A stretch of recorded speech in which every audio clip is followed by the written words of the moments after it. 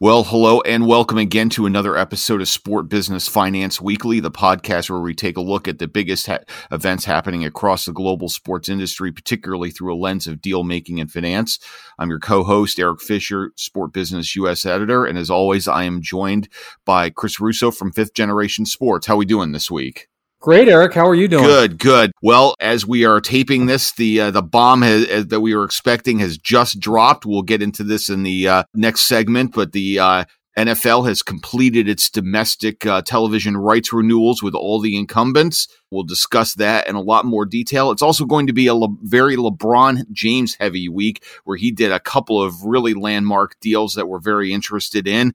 But first, we're going to have a really great featured interview with Lisa Baird, the commissioner of the National Women's Soccer League. This is a property that's really on the upswing here. And just in a year's time in her post, she's done a lot of remarkable things here. And so we're going to unpack what's going on in that league, and we'll come back on the other side. Stay tuned.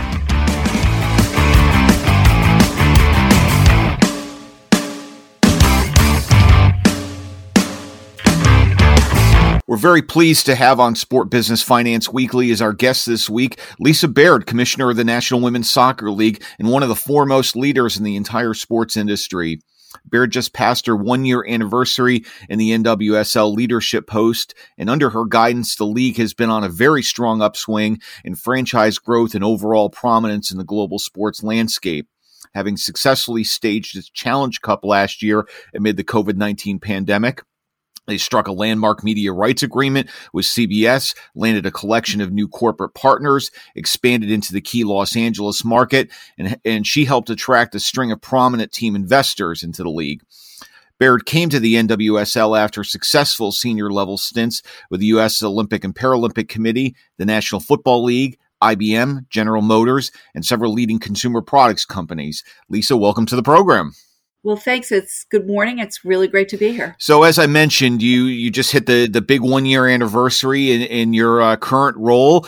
Looking back on that year, and clearly a crazy year that you had no idea what was going to be happening when you took that post in February of last year, how would you reflect on this last year? Biggest accomplishment, biggest disappointment? How would you assess the last year?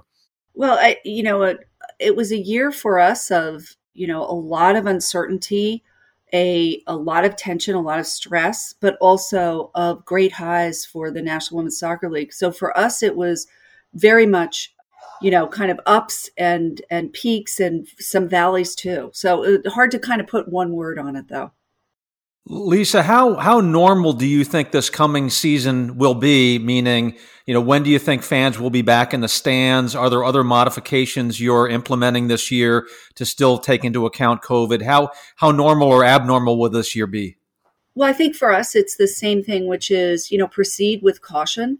While we're very hopeful that the governors and local health authorities will allow us to have fans in the stadiums, we are approaching it very conservatively out of respect to kind of the fans themselves, their safety, obviously our concern with our players, continued concern with keeping our players safe and well. So we'll have limitations on fans in stadiums in all the places we play.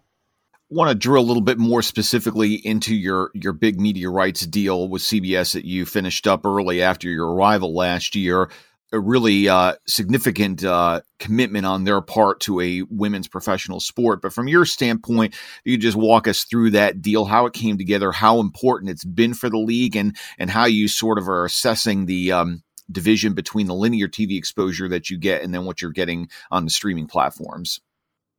Yeah, I want to say those deals were very, very far along as I stepped in early March. And, credit goes to our ownership. I think we had Octagon, Dan Cohen representing us on that and some of the staff. So credit goes to them for putting the framework in place with a streaming partner and a U.S. Canadian broadcaster with CBS, which I think was smart to combine streaming for international and then having some global games where Twitch was the exclusive distributor. It allows us to kind of access both the power of linear television as well as the growing adoption of streaming. And particularly, as we know, our fan base, while small, is extremely avid and will absolutely, as we saw during the Challenge Cup, access subscriptions to get behind the paywall.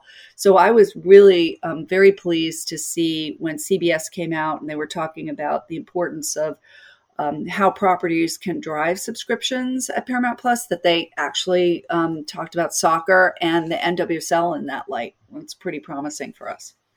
Lisa, Eric mentioned that you have brought in a number of high-profile owners in recent months, including Natalie Portman, Serena Williams, Naomi Osaka, and others. What is the strategy there? How do these celebrities and high-profile athletes add additional value beyond just making an investment? Well, first of all, I will state that in my conversations with them and bringing them in, they actually are interested in the investment. These are women, but also men, but women who are really just very, very bullish on the future of the NWSL and their investment. And I'm very pleased to have the round of investors that we've had, not only because they brought attention to the sport, particularly Angel City, but because they're showing that, you know what? I think that in the past, having an investment into a pro sports team was only retained for the few very, very wealthy or old families who'd been involved in franchises for decades. And now we're seeing a new round of investors come in, and it's exciting. It shows the possibility that you can get involved in pro sports. The thing for us at the NWSL is not only the attention and obviously where you're invested in a team, the ability of investors to help increase teams' resources, which are the most important. But I also think that, for us, having these women kind of associated in investing in women is saying something I think really important about society right now, isn't it? That women are betting on women. And I think that's an important statement. From a business standpoint, obviously, that's a hugely important concept that you get into. But from a business standpoint, are there other things that they bring to the table, access to corporate leaders for potential sponsorships or facility access, or what are some of the other elements that they might be able to assist you with? Well, I think, for one, they're working very hard within their own teams to bring commercial success and marketing success. And you see that with Angel City and what they're doing with their, even though they're very far away, with their first round of season tickets and their first sponsorships that they've announced. So they're harnessing the power of their very famous ownership group to sell that team. And Naomi, I think, has done a great job bringing some excitement to North Carolina Courage in that. But I also think that as we look at other owners coming in, they're going to bring intellectual firepower. Chicago just announced a recent new class of investors. I've already had the privilege to talk to some of them on the phone. They may not be famous, but they're bringing a lot of ideas and excitement to me. It's another class of really good people that I can access as the commissioner as we look at future media deals and future ways to grow the league. So I'm actually pretty excited to do that. Alexis Ohanian, of course, being the majority investor in Angel City, along with his very famous wife, Serena. But having access to Alexis is pretty amazing because we get to talk to him about all of the interesting things that are going on in the digital economy. In terms of further expansion, Lisa, how many new teams do you expect to add in the next 3 or 4 years? And how much does it cost to buy a new NWSL franchise? Well, Chris, that's a great question. It's one that we're studying right now with our ownership group. We're welcoming in Louisville and Kansas City this season, and then Angel City, and of course, we have an agreement with Ron Burkle with another team in California. So the first priority is going to be getting those 4 launched successfully. That's number 4. And that we're a small league. So that takes a lot of resources at the league office to make sure that all the rules are right and that. So that's number 1 priority. As we look forward at other markets, the biggest question we have is our player acquisition, our player pathway acquisition and retention. We right now hold the mantle of being the best women's professional soccer league in the world. And we want to continue to hold that mantle, meaning we have to attract and retain the best soccer players in the world. So how does that player pool expand, and what do we do to make sure that we're continuing to do that? And we're in the process of studying that. that answer, which my product committee owes me, and they're a little behind schedule. I'd like to remind them on the radio that I can name their names, but I won't out of deference. They need to give us that view of the marketplace, and that's going to determine the total number. As you're well aware, new and emerging leagues, it can be a financially challenging situation for them during that initial growth phase. How would you sort of assess the overall financial health of the NWSL, and what is sort of the pathway to profitability at this point? That's what we're studying right now. Is we've successfully navigated the first 9 years of our life. We're 9 years old, and we're this will be next year will be our 10th anniversary. So we're taking a step back, and we're doing a pretty important ground up piece of strategic planning work to say, what do those next 10 years look like from every angle? Do we have the right rules? How do we want to create more competitive rules so we can compete in this global economy called soccer? Remember, soccer's different than other leagues who are headquartered here in the US. We compete in a global economy, one that is, one of the biggest in the world and the most expensive to compete in. So we're looking at how do we modernize and develop commercial success for the next 10 years. That's going to take a lot of different forms, whether it's different angles at sponsorship, new revenue streams. How do we study to go into things like fantasy and sports, particularly with the women's league? So I don't have the pat answer right now. What I do know is that the first 9 years have been characterized by this great combination of entrepreneurship, dynamic change, but also a bit of caution so that we develop something that's sustainable. And the one final thing I want to say is, unlike many of the leagues, the WNBA is part of the NBA. So I say this a little enviously, they get to access all the resources of the NBA as they do their growth in their 30 years. We're completely independent. So as we do this, we have to create a sustainable vision for a future. Lisa, how strong has the support been from the sponsor community? I believe you have Budweiser, Verizon, several others. How has that been going? It's been going better than I could have imagined. When I came in, Budweiser and Nike were our two big sponsors. Nike had been with us for many years, and Budweiser joined in the year of the World Cup, and they were really quite a strategic partner in kind of building the awareness that we didn't have sponsors. When I came in, we created the Olympic-style tournament. We created a Challenge Cup, like all those great written media contracts with CBS and Twitch had to be completely thrown up in the air as we created a new competition called the Challenge Cup. And we created it with an eye towards really exposing more fans to our sports. We were able to sign Procter & Gamble and Secret, as well as Verizon and Google, because we created this great competition. And we were able just, happily to be the first team to return to sports. So we took advantage of that window of attention, and we're able to kind of post some of the biggest ratings increases of our sport, certainly in our history. And I think we were one of the few sports to actually post rating increases at all last year.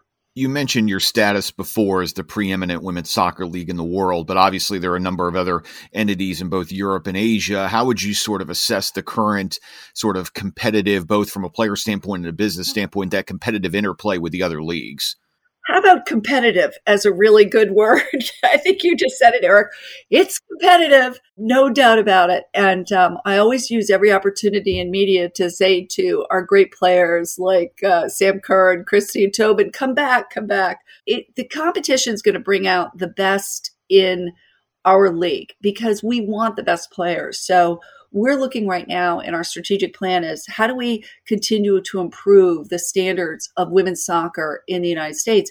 And we've created a brand new relationship with U.S. Soccer, that's our governing federation, around this concept called high performance. And we're going to be partners in pushing the standards of our sport higher and higher to, again, attract them.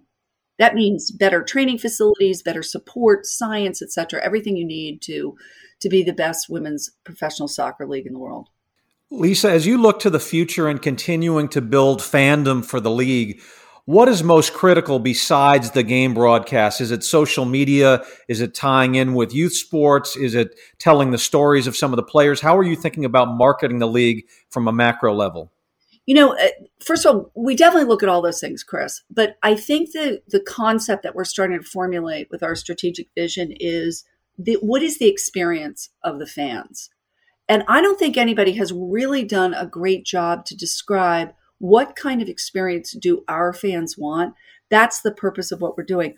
I can assure you that we're going to look at the next 10 years and say that experience might be really different for our fan group because they're so adept at so nimble at crossing over between attending games, looking at things digitally, whether it's, streaming sports, engaging socially. Our fans are almost leading the way into what kind of experience we want. What I will say is that the live sports experience always has to remain the best experience for our fans. When you look back on this year, I think every commissioner, every, owner would say, what was the one thing you missed? There's no doubt about it. It was the fans. It was the players played in those stadiums. The broadcasters did an amazing job across the board, making the games look exciting and competitive, but it's not the same without them. And we've got to keep that live sports experience growing, but incorporate and integrate all the digital technology that we can to keep that engagement and that experience really exciting. Well, the NWSL has really been one of the most remarkable stories during this pandemic period, and we're really looking forward to continuing to follow and track what you're up to post-pandemic. So thank you very much for spending this time with us on the podcast, and we look forward to seeing what's next for you guys. Thanks, Eric. Thanks, Chris. Thank you.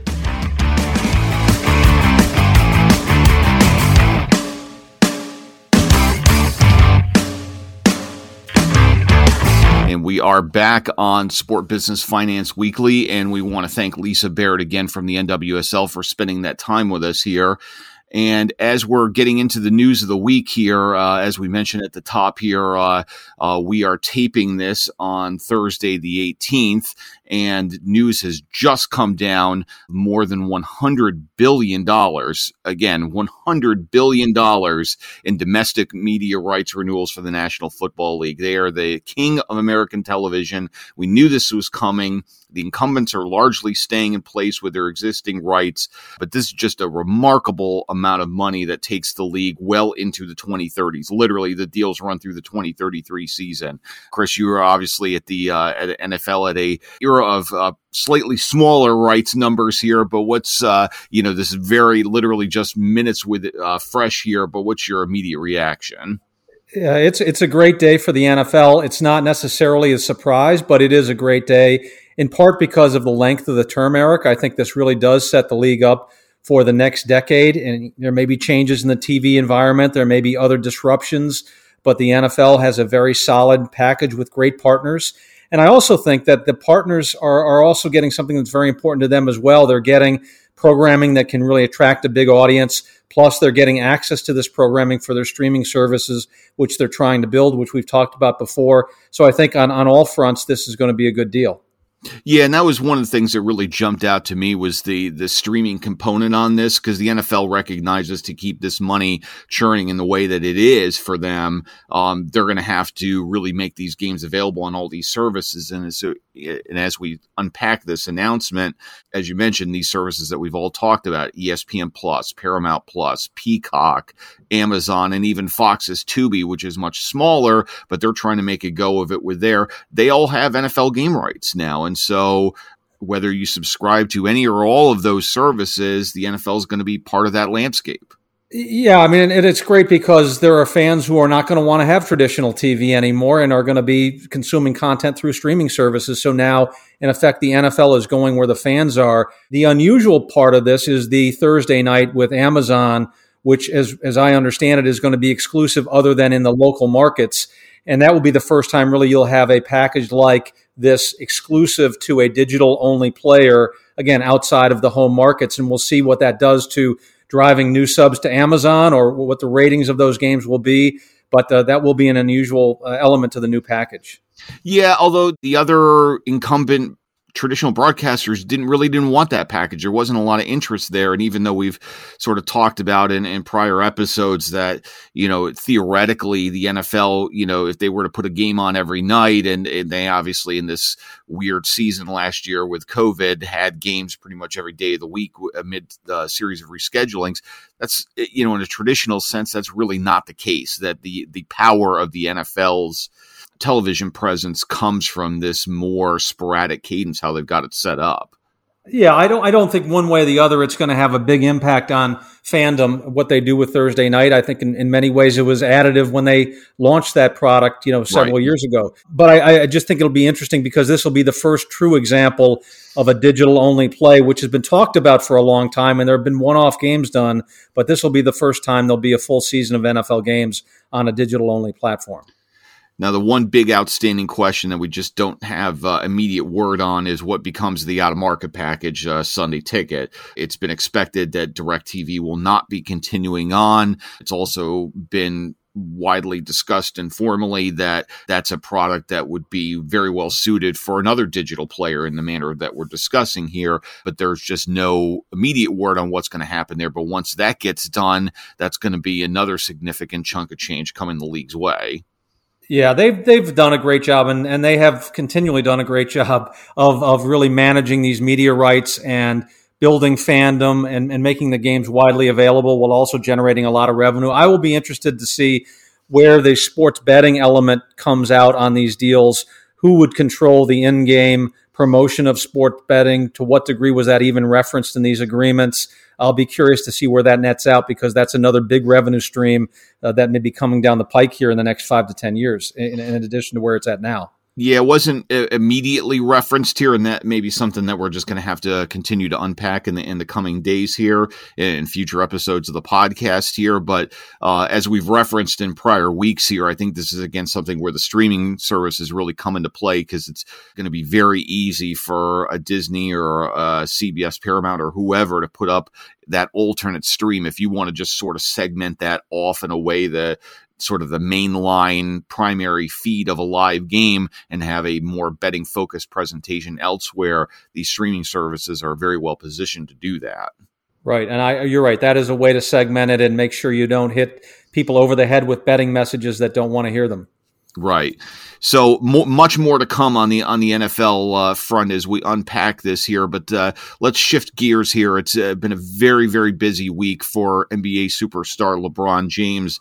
Two big deals here. Let's do the first one here, and perhaps the bigger one is he's going to become a part owner of Fenway Sports Group. This is the parent organization of Major League Baseball's Boston Red Sox, defending Premier League champion Liverpool, Roush Fenway Racing, New England Sports Network, Fenway Sports Management, a bunch of other assets.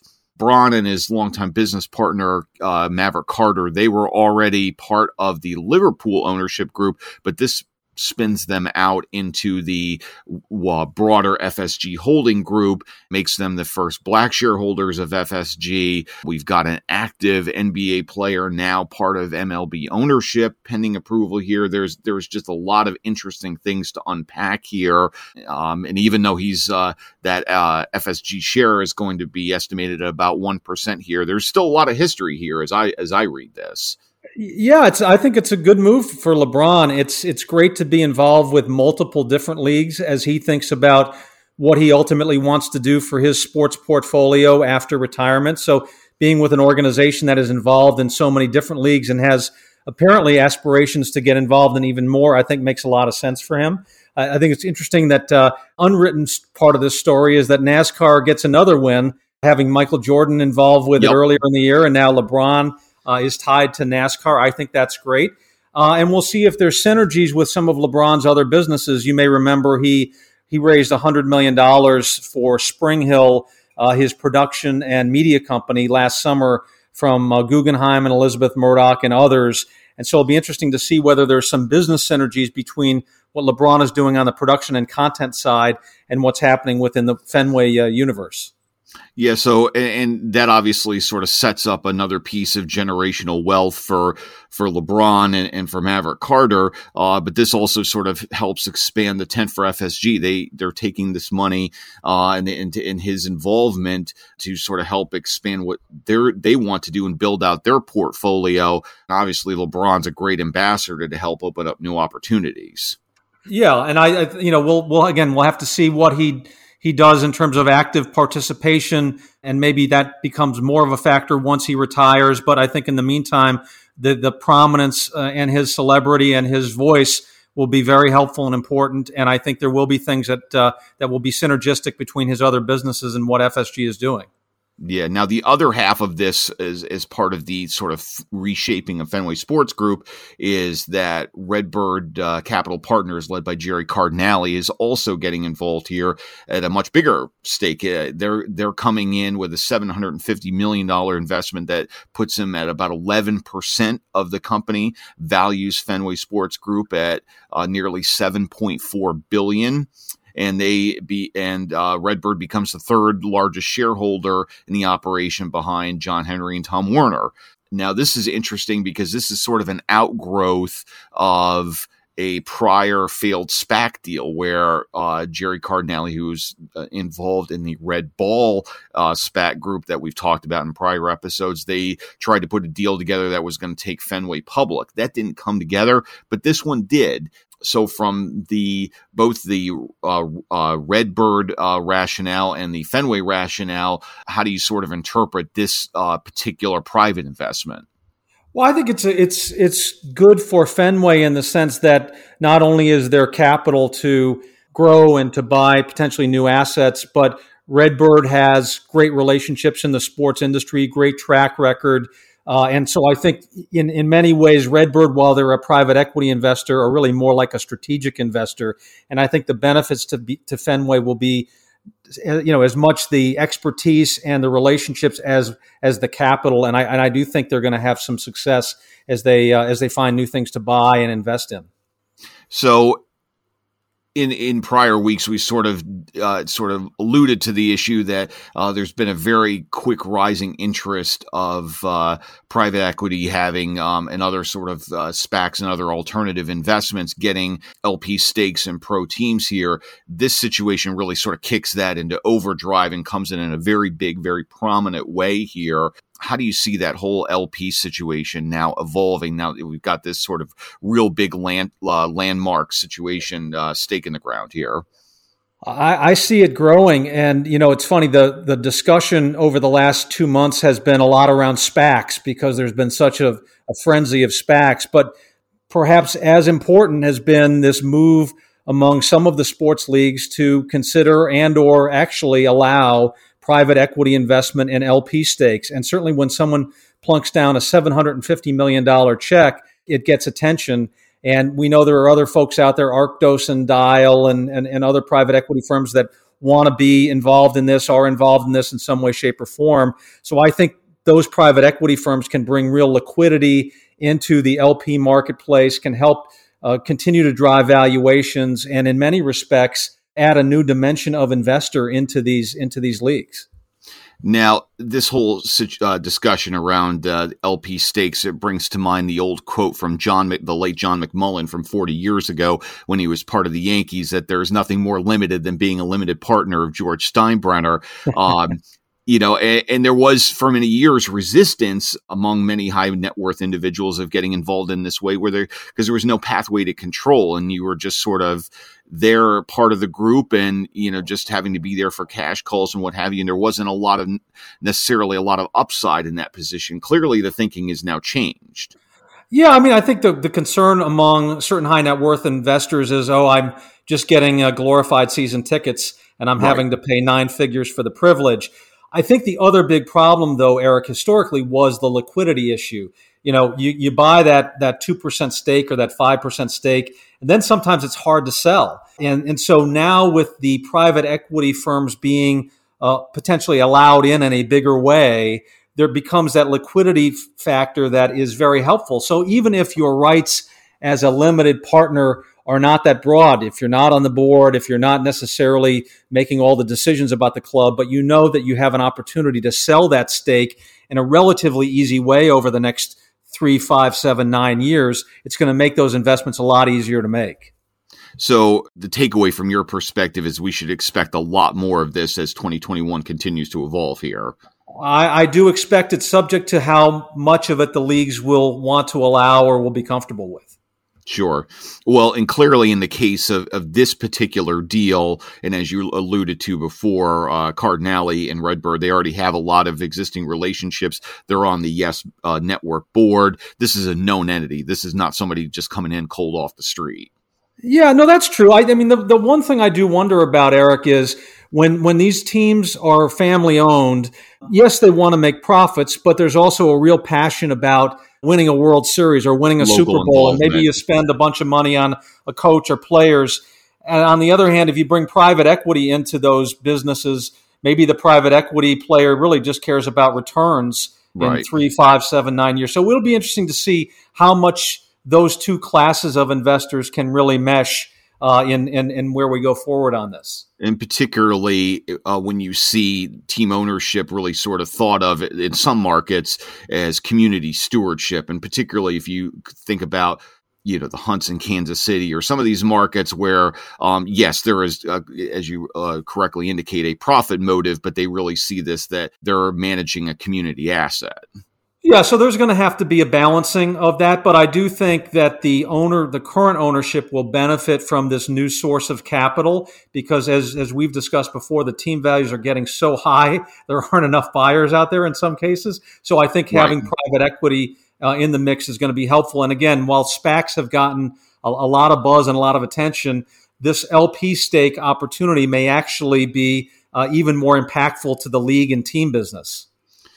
So let's shift gears to LeBron Deal of the Week number 2 here, that after a very lengthy association with Coca-Cola, the arch rival PepsiCo has poached him, and he has signed a long-term exclusive deal with PepsiCo, and he's going to work with them on a variety of brands, both in the drink space and the snack food space, but particularly he's going to be the face of a new energy drink, Mountain Dew Energy Rise. Or Mountain Dew Rise Energy. And it's a very interesting situation here that where you sort of hear about, leagues wanting to get younger and brands wanting to get younger here. And we've got a 36-year-old, player, while still performing at a very high level. There's a lot of miles on that playing odometer here. And this is the figure that a big multinational corporation like Pepsi is rallying around. Yeah, they're rallying around a true superstar and a mega brand, and I think it shows the value of the athletes that are really at the top of the ecosystem, or with the NFL, the leagues that are at the top of the ecosystem. There is a premium for the best. Now, granted, there are a lot of fans today and the next generation of fans that know a lot about YouTube influencers, and they've got a lot of different people that they follow outside of the sports world, a lot of excitement around esports. But somebody like LeBron really raises and elevates the awareness and the relationships that he builds. So I can see why Pepsi is very excited about this, and especially in the context of launching a new product. Yeah, and beyond just his on-court achievements, part of what makes him resonate to younger fans is that there is a social justice and community involvement component to this deal. And LeBron, particularly in the last year and the political and social events around us that have transpired, he was outspoken on a social justice context, has become even more so. And this deal is going to allow for that, and in fact, even encourage it. Yeah, and thinking about it in a slightly different way, part of the reason athletes associate with certain brands is because they can leverage the resources of those brands to amplify that voice and to leverage that relationship into additional community service and discussions around issues that matter. And so, apparently Pepsi was on the same page as LeBron in terms of those issues and that approach, and that makes a great partnership. And so legacy athlete sponsorship deal number 2 of the week is Tiger Woods. While he is even still in recovery from that awful auto accident in California last month, he is returning to video games for the first time in nearly 8 years. And this was another situation where he was with EA Sports for a number of years. And much like the Pepsi Coke situation with LeBron, 2K, the chief rival of EA Sports, they poached him. And so now Tiger is going to be lending his name to a new, actually, they've already put out a prior version of the game, the PGA Tour 2K game, but now it's going to be bearing his name, image, and likeness. He's going to be an executive director of the forthcoming iterations of this game. And this is a guy 45 years old, also on the tail end of his playing career, and who knows even what he's going to be able to do health-wise, given this auto accident. But 2K really saw the value in being associated with Tiger on a long-term basis. Sure. I mean, he is the biggest name in golf. He may be the greatest player of all time. He still resonates. I think his comeback has been watched and appreciated by millions. We'll see if he's got another comeback in him after this terrible accident. But I do think he brings prominence to their product. And 2K is seeming to make a bigger focus on sports. They have NBA, they have WWE, they have a new type of relationship with the NFL, not competitive with Madden, but new types of games. And now they're simulation games. That's right. Yeah, and so I think it's a good match in that sense. And again, I think Tiger is still the king in the sense of awareness and popularity, despite his later in his career. Yeah, and as we talked about in last week's episode, the gaming space really continues to grow, and having these top-tier IP relationships, that really makes a difference in a competitive marketplace. Yeah, you really do need to differentiate yourself. And again, I think we'll see how this video game and gaming space ultimately intersects with things like betting, intersects with things like NFTs. Again, we're really seeing the emergence of some new worlds that I think are going to cross together between esports betting and collectibles, and how that all comes together, we don't know, but I think there's some big opportunities there. And it'll be driven by big names and big brands. Absolutely. So as we close out this week's episode, let's take a quick look ahead as to what we're taking a look at in the space, looking ahead here. And from my standpoint, again, as we're taping this, we're getting ready for the first 4 games.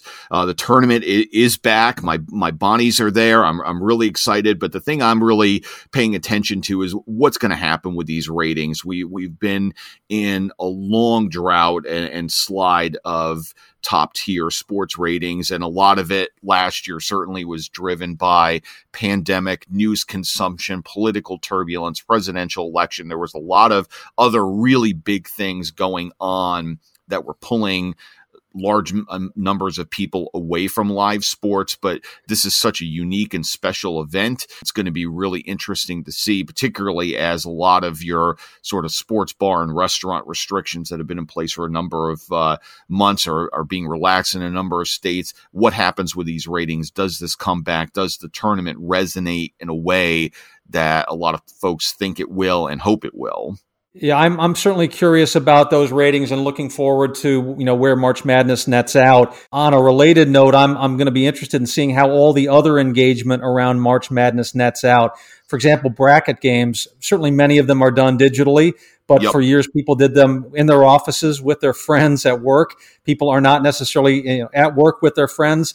It'll be interesting to see how much engagement the sports websites and mobile apps get during March Madness, how many signups there are for these bracket games this year. Is it a lot more? Is it a lot less? Obviously, sports betting will also be interesting to follow. So all of the peripheral engagement that might be done in somewhat of a different way this year will be interesting to assess. And certainly it's going to be a lot better than last year when we had 0 for March Madness, but we'll see where it goes. Absolutely. Well, that's going to wrap up another episode of Sport Business Finance Weekly. For Chris Russo, I'm Eric Fisher. Thanks for spending this time with us, and we'll see you next week.